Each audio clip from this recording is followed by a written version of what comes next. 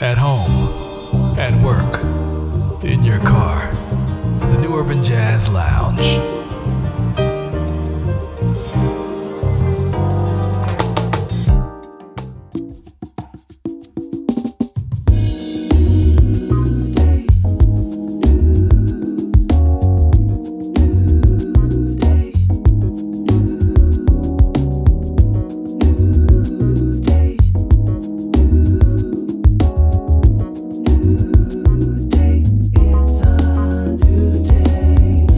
Light